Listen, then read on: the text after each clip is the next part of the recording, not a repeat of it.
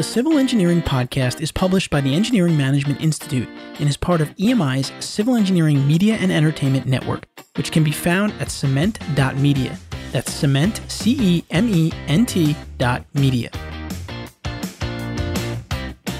Welcome to episode number 153 of the Civil Engineering Podcast, the first podcast dedicated to helping civil engineering professionals succeed in work and life. In this episode, I will be talking to Ron Berg, the Executive Vice President of the American Concrete Institute, also known as ACI. We cover some interesting trends in the world of concrete, but also Ron gives some important strategies for career development for CE professionals from Ron's long and successful career journey. I'm your host, Anthony Fasano. I am a licensed professional engineer who practiced as a civil engineer, but eventually decided I wanted to focus more on inspiring engineers rather than doing the engineering myself. So since then, I've written a book entitled Engineering Your Own Success and have traveled the world helping engineers. Now, before we get started, this continues to be a free podcast, and our sponsors really do help us keep it free. So we ask that you please support them. And now we'd like to recognize our sponsors for this episode. Firstly, this episode of the Civil Engineering Podcast is brought to you by the American Concrete Institute. Are you a member of the American Concrete Institute? ACI is a worldwide community of 30,000 professionals, educators, and students in more than 100 countries. The premier global community dedicated to the best use of concrete. ACI members push the concrete industry further, adapting to new technology, investing in their careers, and dedicated to improving concrete design, materials, and construction. You don't have to be an ACI member to work in the concrete industry, but if you want to exceed expectations in it, there's no better place to be. Whether you're a student just starting out or have years under your belt, ACI membership ensures that no matter what changes the world brings, you will be prepared to thrive, and your life's work will last for generations. Right now, ACI is offering a $30 discount on new individual and young professional memberships. And by the way, student memberships are free. Join ACI today at concrete.org/podcast30. That's concrete.org/PODCAST, 3, Now I'd like to recognize our other sponsor for this episode of the Civil Engineering Podcast, Aero Aggregates of North America. Aero Aggregates is the first vertically integrated manufacturer of ultra-lightweight foamed glass aggregate in North America.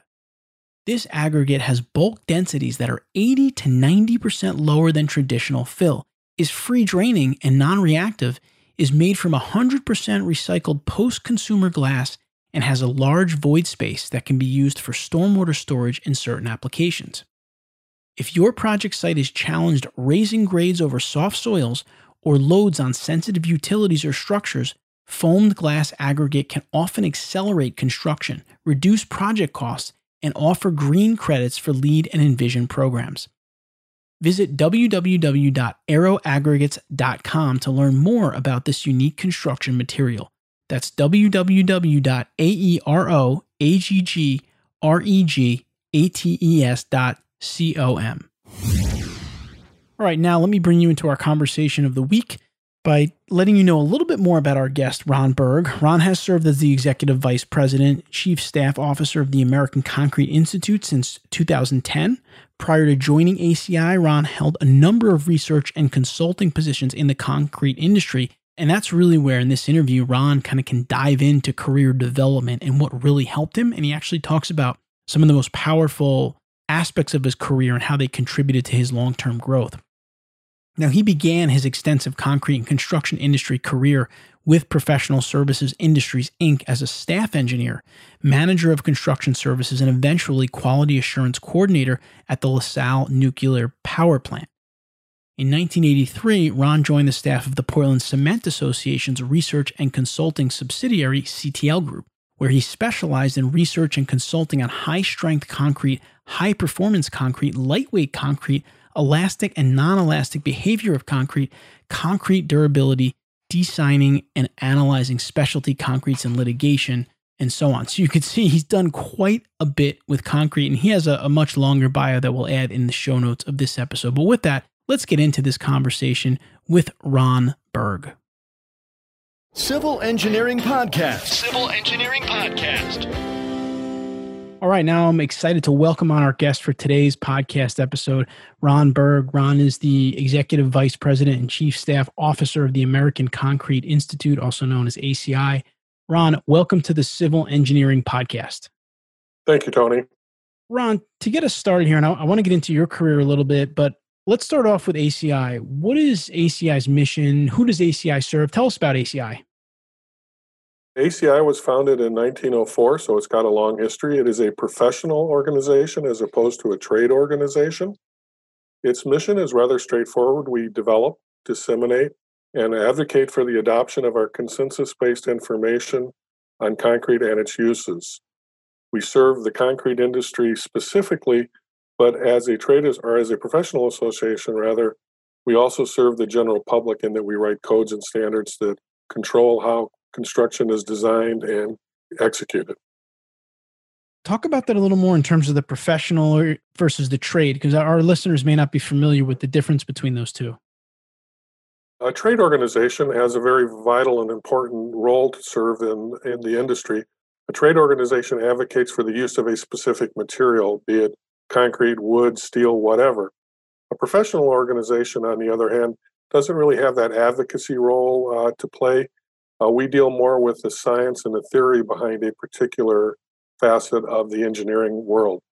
We do not necessarily advocate the use of any particular material as a trade or as a professional association, rather. What we advocate is the best use and the intelligent use of that material.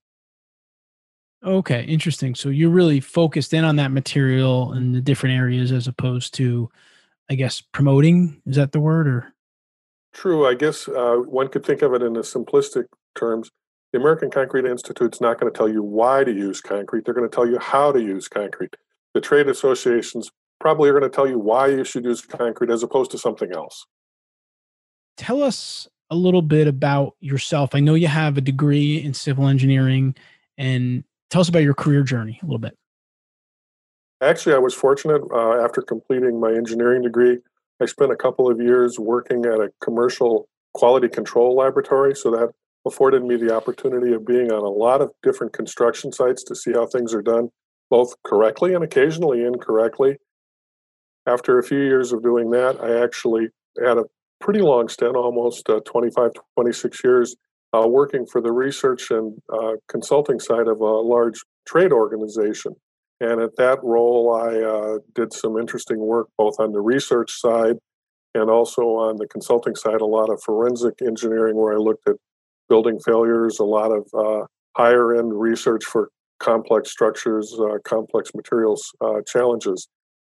During that time, I became very active with ACI as a volunteer member, almost 40 years now. And in the role of a volunteer member, I served on a number of technical ACI committees. I served on some oversight committees. I served on their financial advisory committee. And I also served on the ACI board. About 10 years ago, I actually changed careers and I went from my previous employment to being the executive vice president or the chief staff officer of ACI. So I've been a staff member for a little over 10 years now, but I've been a member of the Institute for almost 40 years now.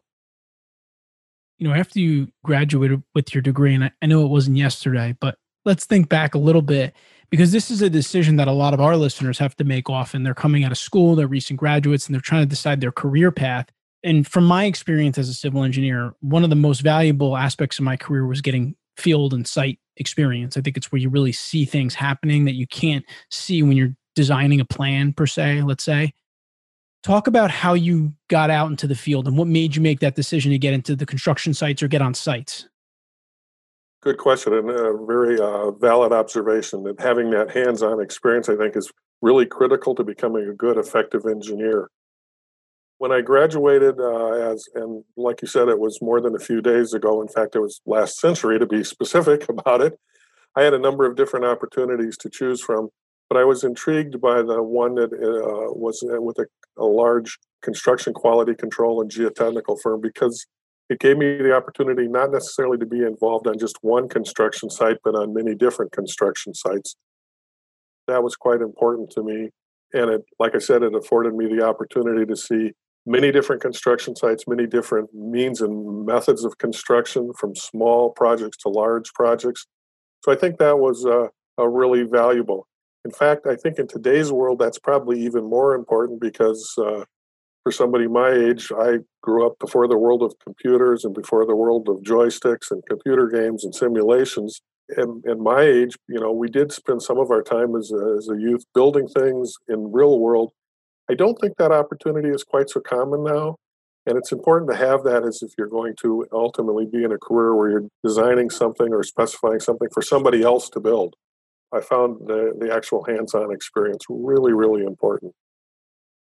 I had a very similar experience. And what was interesting to me was that when I started as a field surveyor, I was standing out there holding a rod all day, kind of sweating, thinking, is this really what engineering is? But I shouldn't have listened to my parents with this engineering stuff.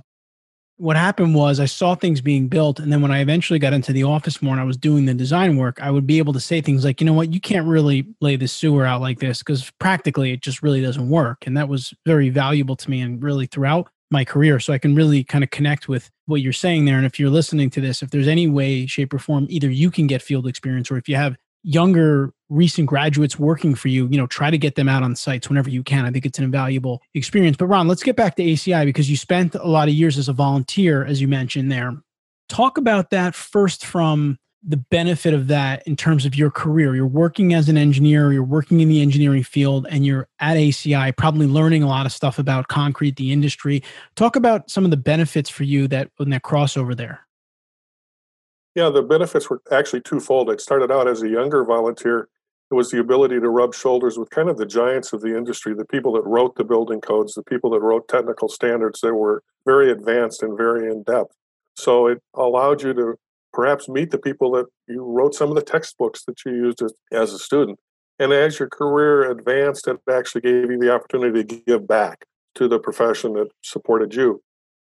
More importantly, or equally importantly, rather, it actually has you understand many of the design rules and the construction protocols that we follow in our normal course of work. So it helped you understand not just the what, but the why of some of the things are the way we do.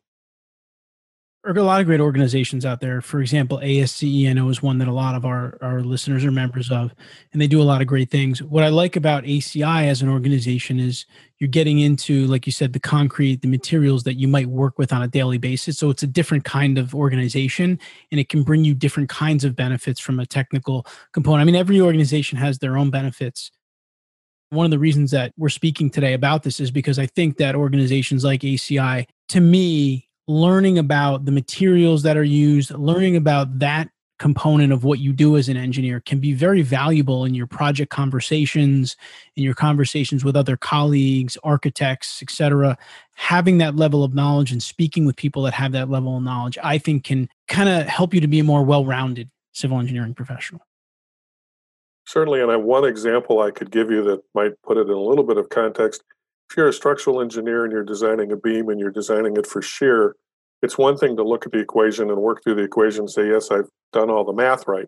And that's what you perhaps would learn in school. If you're active in ACI, you're going to probably understand why that shear equation is the way it is. So you've got that depth of knowledge and that depth of understanding, which I think is really important to make somebody a well-rounded, good engineer. Really helps you in terms of how you carry yourself in conversations and meetings and things of that nature. All right, Ron, one of the other things I wanted to ask you about in terms of professional societies, associations, one of the things about civil engineering that's important is, the health and safety of the public is really at the forefront of what we do. I mean, we have kind of an ethical component of what we do to be aware of that and have that in the forefront of our mind.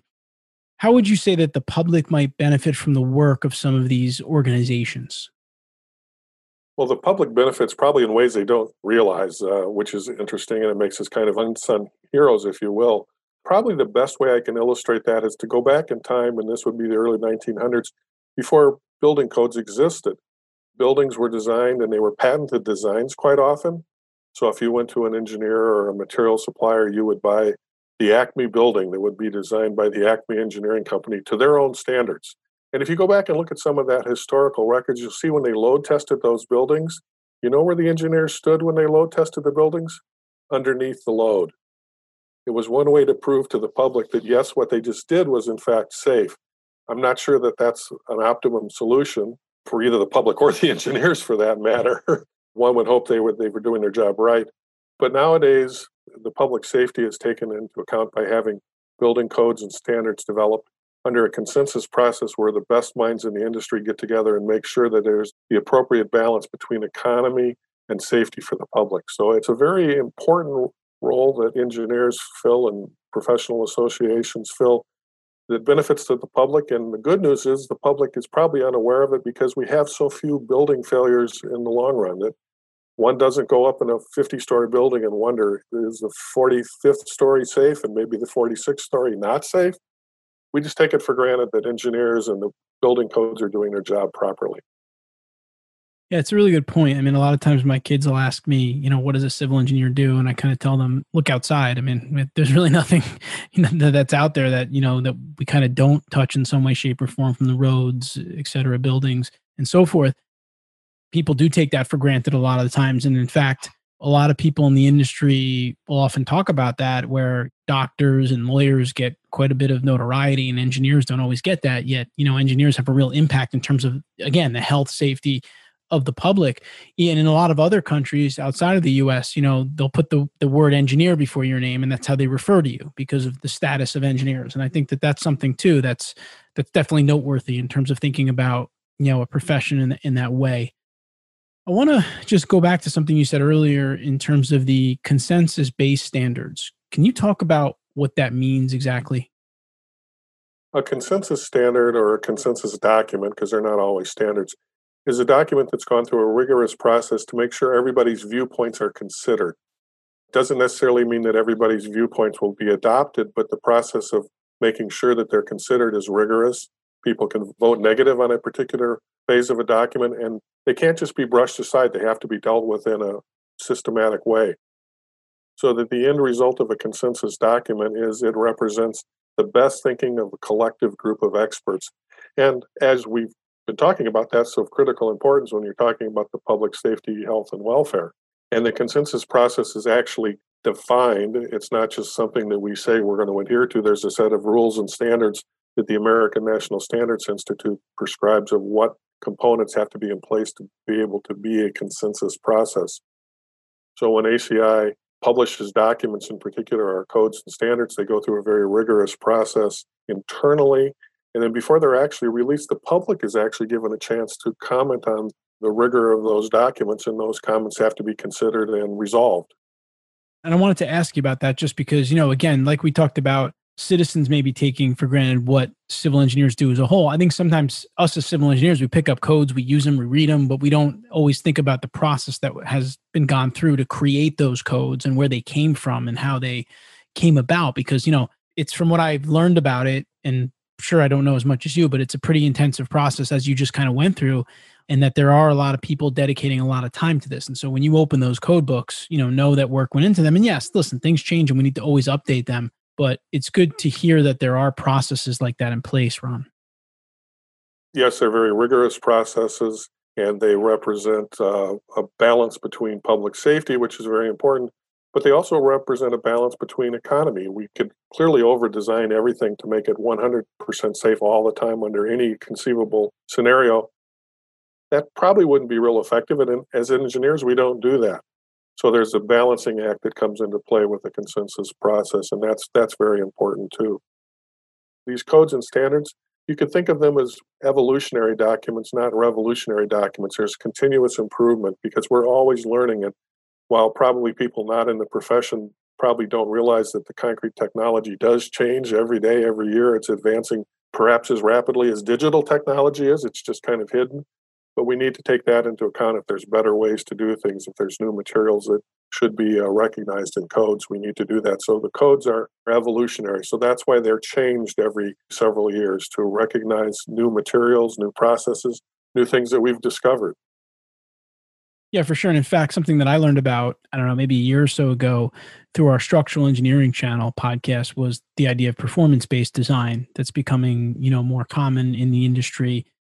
For those of you not familiar with it, it speaks a little bit to what Ron referred to in terms of being evolutionary, realizing that in order to change a code, there is a very rigorous process that has to be gone through, and it can't change. It can't be updated like every, month, every so often, every, however long it takes time.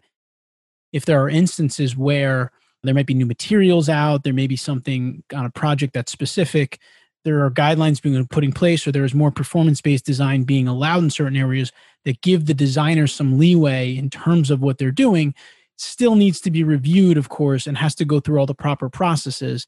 But if you're not familiar with performance-based design, it's certainly something that you should look into, because I found it to be very interesting, because basically the way I took it, and Ron, you can speak on this too, but the way I took it as someone just learning about it is that it does give us a way to maybe get a little bit more up to date and maybe not necessarily over design something if there's a better method that's still safe. I don't know if I'm explaining it right, Ron. You can jump in on it, but performance-based design to me sounds like something that can be helpful in this area. It absolutely can. And I think maybe the easiest way to tell you the difference between performance-based design and prescriptive design, and most of what we do is prescriptive. We pick up a code book, it's got rules, we follow it, and then we come out with a design. It's really the difference between a recipe, or maybe between a chef and a cook. I can give you a recipe and I can say, make a batch of brownies, follow this recipe. And if it tastes good because the recipe was good. On the other hand, I can say, Anthony, bake me some brownies and make them taste really good. And I don't give you any criteria other than make them taste good. That's really performance design. The recipe is prescriptive design. And the performance gives you a lot more latitude, but it also, in some respects, is probably more difficult to do. But there's a mix of both that are needed. There are some times where you want to make a meal for your family and you've got a limited amount of time to do it in.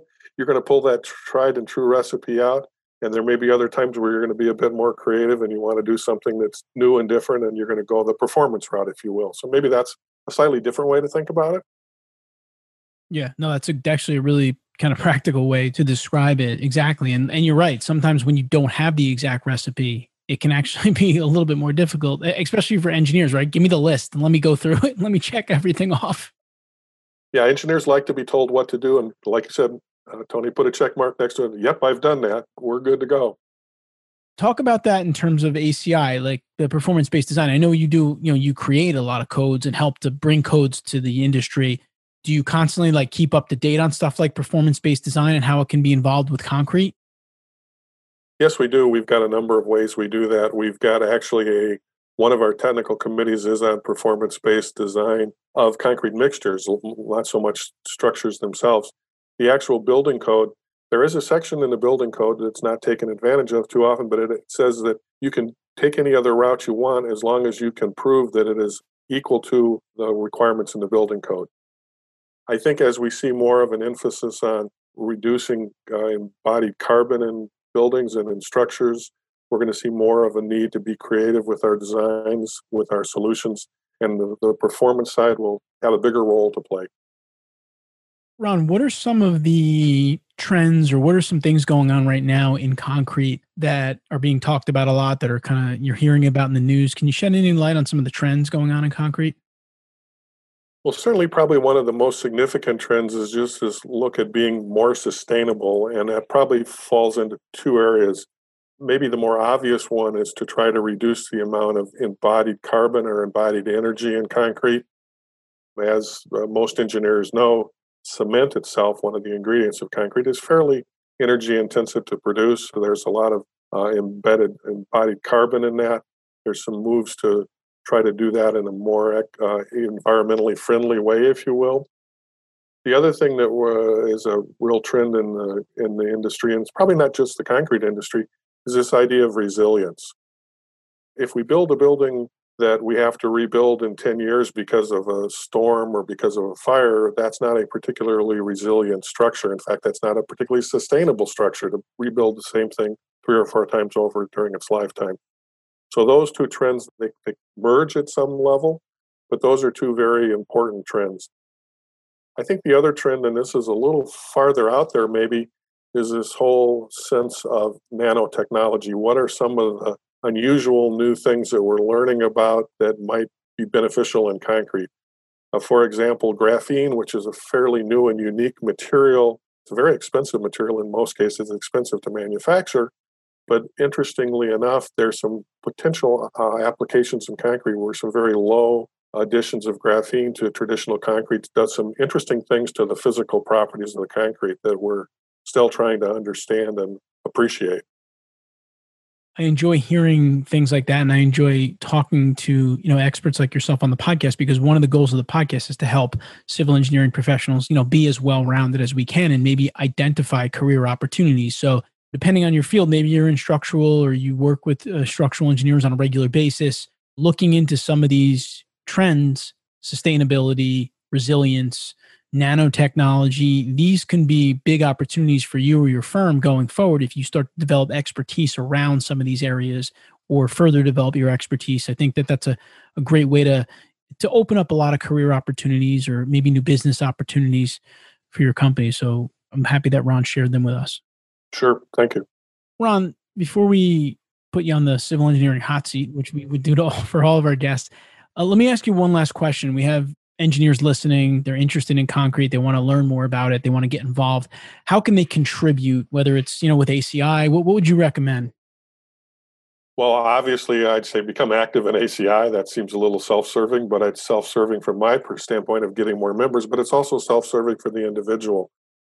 You can be active in ACI in a number of different ways. You can be a committee member. We have a number of technical committees. We have educational committees. We have certification committees. And it's fairly easy to be active at that level. If you're a student, we have a large student contingency that make up an important part of ACI.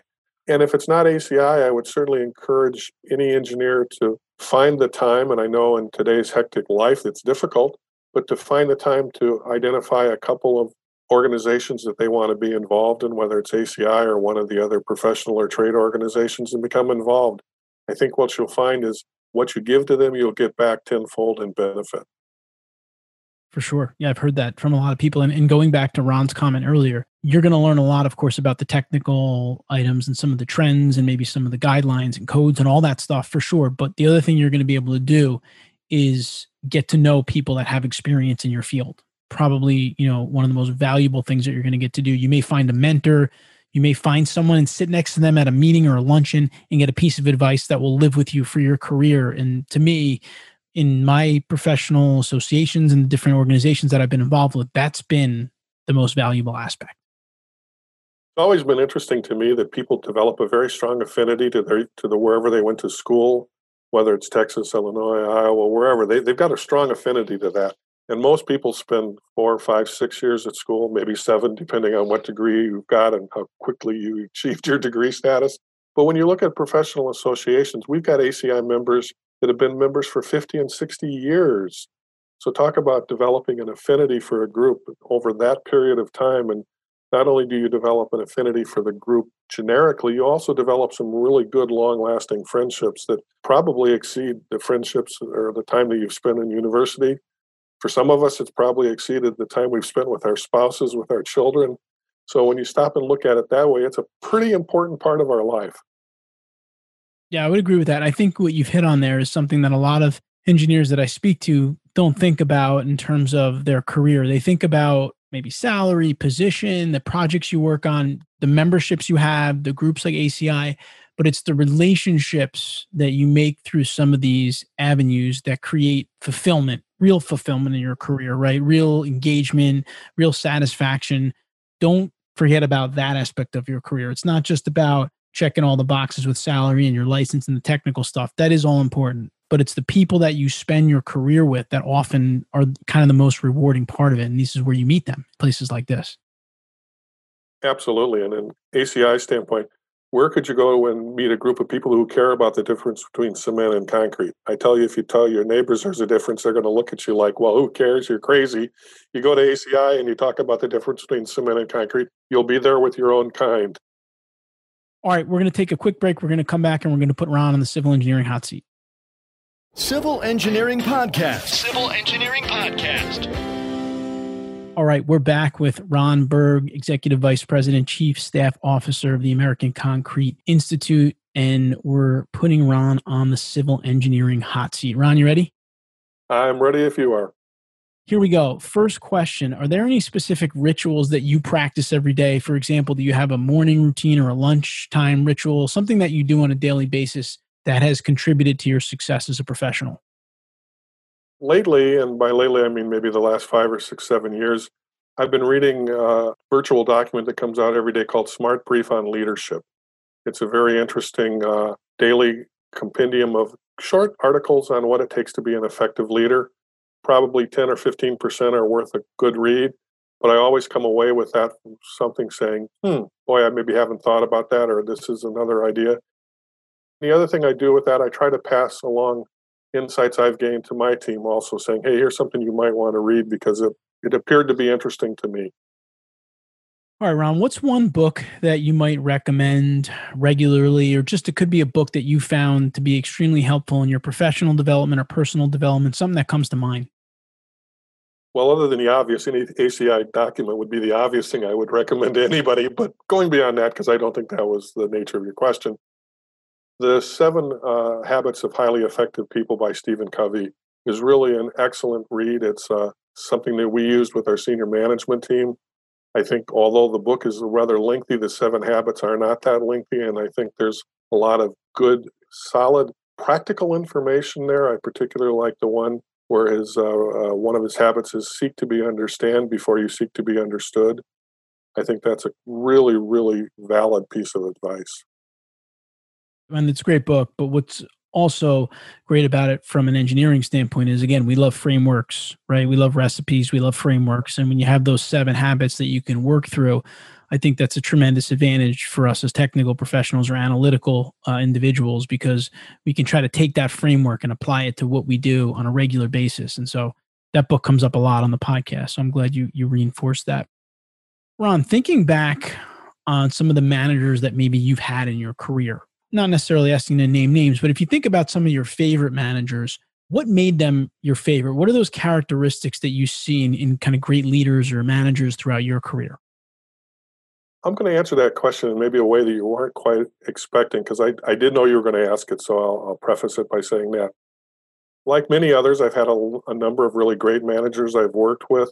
They've all shared some typical characteristics. They've been transparent, they've been loyal, they've been consistent. But also, I've had the advantage, and I use this word very specifically, of working for some really bad managers, maybe too bad managers. And one of my neighbors shared a quip with me that I think he said it in jest, but it really sunk home. And he said, nobody's totally useless. They can always be a bad example. And sometimes I've found that it's easy to look at somebody who's doing something right and saying, yeah, I'd do that. Obviously, I would do that. But boy, when you've worked with someone that's done something wrong and you understand what it feels like to be the recipient of that, there's a lot of learning that can be done in that. So I guess my advice to folks would be, if you're working with someone that you don't particularly like or think that are doing things incorrectly, take advantage of that. Take note of why you felt that way and what you would do differently when you're in that role. I think it's been actually a blessing in my case that I've had some really, really good managers. And for the most part, that's been the large majority of them. But I've had a couple of clunkers in the group too. And looking back at it from my current age and my current status, I'd have to say now, at the time I wouldn't have said it, but I'd have to say now, actually, that was a good part of my education and training and upbringing, if you will. And I think it really does speak to a mindset that you can have, in that even when something quote unquote kind of bad experience happens for you, as long as you can learn from it, right? You can kind of turn it into a good experience, because you're avoiding that from happening again, or something from happening even worse. And I know, kind of a personal example, but recently, like my wife and we have 3 kids, and I think our kid's friends was doing something that really wasn't good, and the parent was letting them. And I said, you know what? It is what it is. They parent how they want to, but what we can learn from that situation is we shouldn't do that, right? We should be better. We need to be better than that in our situation. That's what we want to do. And so that's a great point there. I really like looking at it from that angle. All right, I've got one final question, Ron, which we call the civil engineering career elevator advice question. If you got into an elevator with a civil engineer and you had about 30 to 40 seconds with him or her to give career advice in that short period of time, what would it be? This actually harkens back to some things we've talked about already in the podcast. And that is, I would tell an engineer, remember what you do is noble and what you do really matters. I mean, if someone asks you what you do on a daily basis, somebody might say, well, I design beams, I design concrete mix designs, I design roadways. Well, yeah, that's what you do. But the why you do it, I think, is important. You do it ultimately at the end of the day, not to make money for your firm, although hopefully that's a byproduct, but you do it to make the world a better place for everybody, for the general public. And not everybody has a job that can say that about. So I think it's something that we as civil engineers need to remind ourselves of more than every once in a while, but it keeps us focused and maybe it keeps us grounded and it keeps us understanding that what we do is in fact noble. That's a great point and really great to kind of drive that home here at the end, because back to what we said about people take kind of what we do sometimes as civil engineers for granted. We certainly shouldn't take it for granted, and we should be aware of the importance of it, because that does tie into a lot of the stuff that you and I talked about, especially our pledge to the public, which is really important to keep them at the forefront of our mind and their health and their safety. And that's a big component of what we do. So once again, Ron Berg from ACI. Ron, thank you so much for spending some time with us on the Civil Engineering Podcast. I enjoyed the time. I hope the listeners got a few nuggets of worthwhile information out of this. I hope that you enjoyed my conversation with Ron Berg. It's really nice to have experts on certain materials like concrete from time to time on the podcast, since these materials are so important to what we do as civil engineers. Please remember that you can find the full show notes for the episode at civilengineeringpodcast.com. Look for episode number 153, and there you'll find a summary of the key points discussed in today's episode, as well as links to any of the resources, websites, or books mentioned during this episode. Now, before you go, a couple of things I want to let you know about. I want to remind you that we actually have a new podcast at EMI, another podcast that we published called This Week in Civil Engineering, and it's known as Twice. Twice is a 10 to 20 minute weekly audio and video podcasts that are hosted by practicing civil, structural, and geotechnical engineers, bringing listeners the latest industry news. We recognize that most of us don't have time to read all of the great magazines and news articles that are out there anymore to keep us up to date on industry trends and news. And now you won't have to, thanks to Twice. So check it out at www.twice.news. That's TWICE.NEWS. And make sure to subscribe to the show to get your weekly news updates. I also want to let you know that we've finally launched our new training program for civil engineering firms called the Civil Engineering Collective. You can learn about that at civilengineeringcollective.com. Our first session was all focused on getting the most out of your virtual interactions and inspiring and leading remote teams. If you go to civilengineeringcollective.com and click on schedule, you can see the full schedule. Some sessions that we have coming up include on September 30th, the value of positive perception of your civil projects by Sam Little. And then we also have Karen Morgan speaking in October on how to make your proposal examples shine to the selection team. PDHs, great content, great for your firm. You can find out more at civilengineeringcollective.com. Until next time, I wish you the best in all of your civil engineering career endeavors. The Civil Engineering Podcast is published by the Engineering Management Institute and is part of EMI's Civil Engineering Media and Entertainment Network. The opinions on the show are those of the hosts and guests, not their employers. For information on EMI's people and project management skills training programs for civil engineering professionals, visit engineeringmanagementinstitute.org.